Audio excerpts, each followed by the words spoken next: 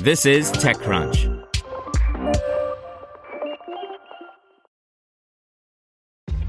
This episode is brought to you by ShipStation. You know, some things take a lot of work, like sending little robots to far-off distant planets. And just as that's challenging, so too is running a successful e-commerce business, especially when there's so much to do. So I want to introduce you all to ShipStation. Now, I love using ShipStation because of its easy-to-use dashboard, which makes managing orders and printing labels a breeze and super smooth. Oh, and the customer service is just out of this world. It's exactly what you need to help grow your business. Sign up for your free 60-day trial at shipstation.com/technews. That's shipstation.com/technews. This podcast is supported by Tools and Weapons, the podcast hosted by Microsoft Vice Chair and President Brad Smith. Each episode features insight you won't find anywhere else from the center of the conversation surrounding emerging technologies like AI. Right now in the podcast, you can hear a special episode where Brad Smith lays out Microsoft's vision for a vibrant marketplace driving the new AI economy. To hear more, follow or subscribe to Tools and Weapons with Brad Smith wherever you get your podcasts.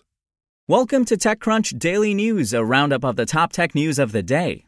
Brought to you by the SoFi Daily Podcast. Reaching financial independence starts with having the right information. Every weekday morning, SoFi keeps you up to date with important business news, stock market happenings, and how they affect your financial life. Search for SoFi, S-O-F-I, wherever you get your podcasts.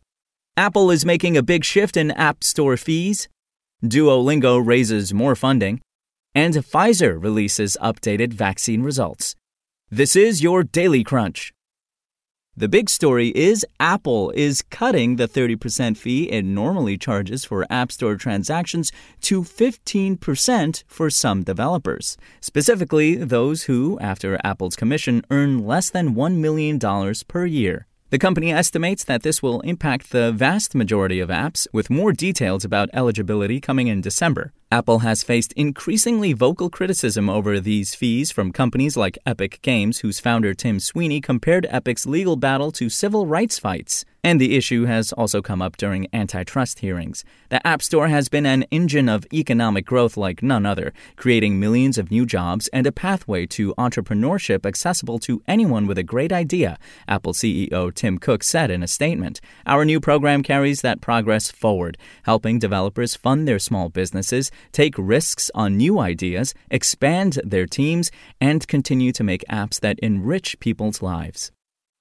In tech giants, Donald Trump will lose protected Twitter status after his presidency. Twitter has at various times acknowledged that Trump isn't bound by the same rules that govern the rest of us, but CEO Jack Dorsey said that won't be the case after he vacates the White House.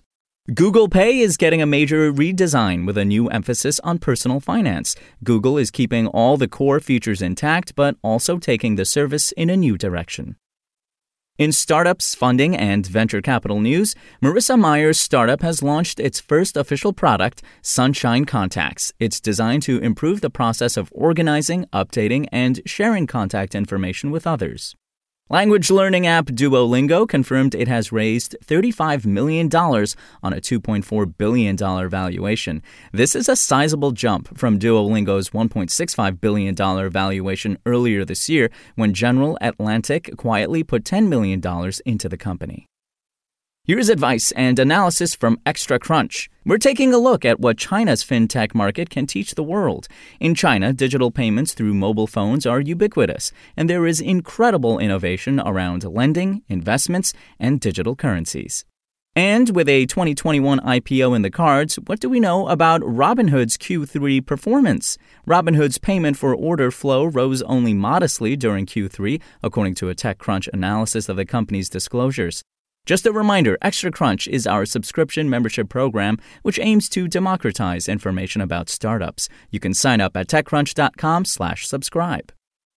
In other news, Pfizer says its COVID-19 vaccine is 95% effective in final clinical trial results analysis. This is an even better efficacy rate than Pfizer reported previously.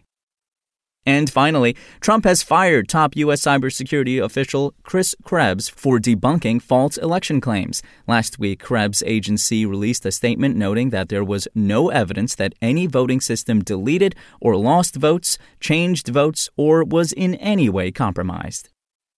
That's all for today. For more from TechCrunch, go to TechCrunch.com.